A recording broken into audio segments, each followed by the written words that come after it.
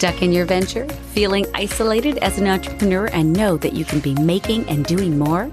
Whether you're a Nooks and Cranny entrepreneur or full on, this podcast offers quick, actionable tips and tricks for new and emerging entrepreneurs to move your business venture forward and make more dollars out of cents. Guided Success for Entrepreneurs with your host, Sheila T. Welcome to Guided Success for Entrepreneurs with Sheila T. Last week, we talked about 3 things you need to know before making a business move. And this week, we're talking about the financial roadmap for entrepreneurs. So this is the signature course offered by me, Sheila T. and Lou Solutions.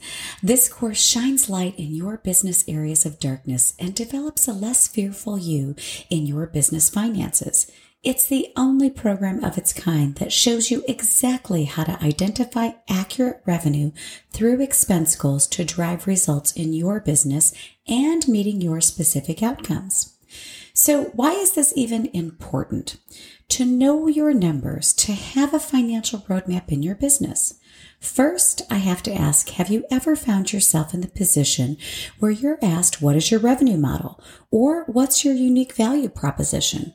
Or how do you set your fees? And of course, the all-time favorite, what is your burn rate? And your response may have been complete avoidance of that topic because indeed you didn't have an answer for any of those, or an opportunity to swagger a bit, puff out the chest, and tout how dedicated you are to said business or model. And likely the actual answers to those questions may keep you up at night. Or worse, you don't think about them at all. It is financial stress, increasing revenue and profits, and the pressure of it all that often keep entrepreneurs awake at night. And for most, there is an emotional attachment to not only our business, but also our money and the money the business brings. Look, most entrepreneurs don't know what their burn rate is accurately. It's a poll I regularly take with entrepreneurs, particularly in speaking engagements, and I'll ask the room how many know their exact burn rate or what it costs to run their business to the dollar. And the majority of the room responds with they don't.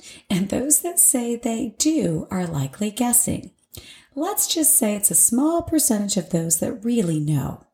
And this isn't because the particular room of entrepreneurs didn't have the business savvy or skills to run their business or knowledge of accounting in their business.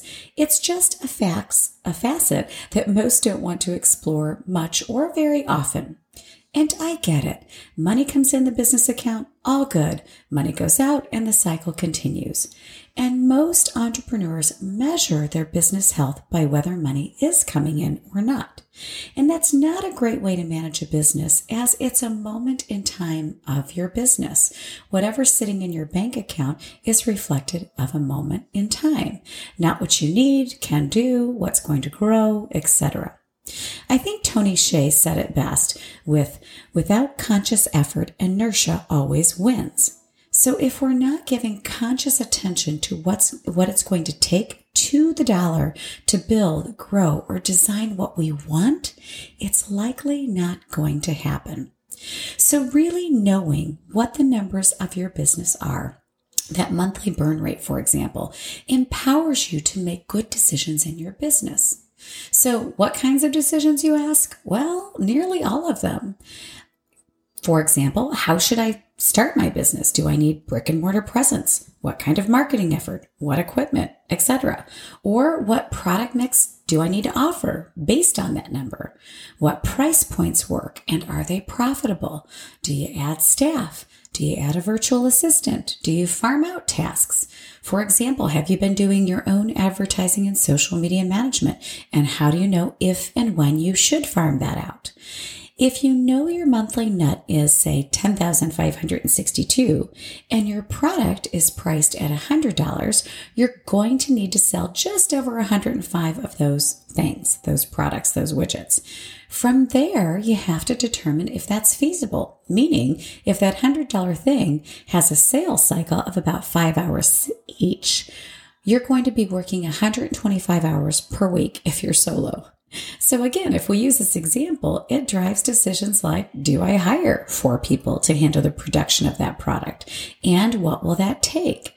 And this isn't something that you need to do every week. This is at the beginning of your business or right now if you're just starting, and a few times a year as you learn what works and you execute on that plan. You will get to a point where you're thinking differently about your business, and some of that will come more naturally. If you are feeling stuck in your business, maybe you're not making enough and not sure of the next best move, or maybe you're feeling uncertain. So many entrepreneurs are at this time. And you may be like others that avoid the numbers, but you know you need to make a leap. And perhaps you're frustrated with what hasn't worked and no longer want to guess at what will work. And there are always options. As I see it, certainly one option is you stay right where you are, and perhaps you don't create the money and the profit in your business or launch your business, and you're in the same place this time next year with no plan to make money. Or you are 100% committed to following a financial roadmap made for entrepreneurs this year to gain time, money, and profitability in your business.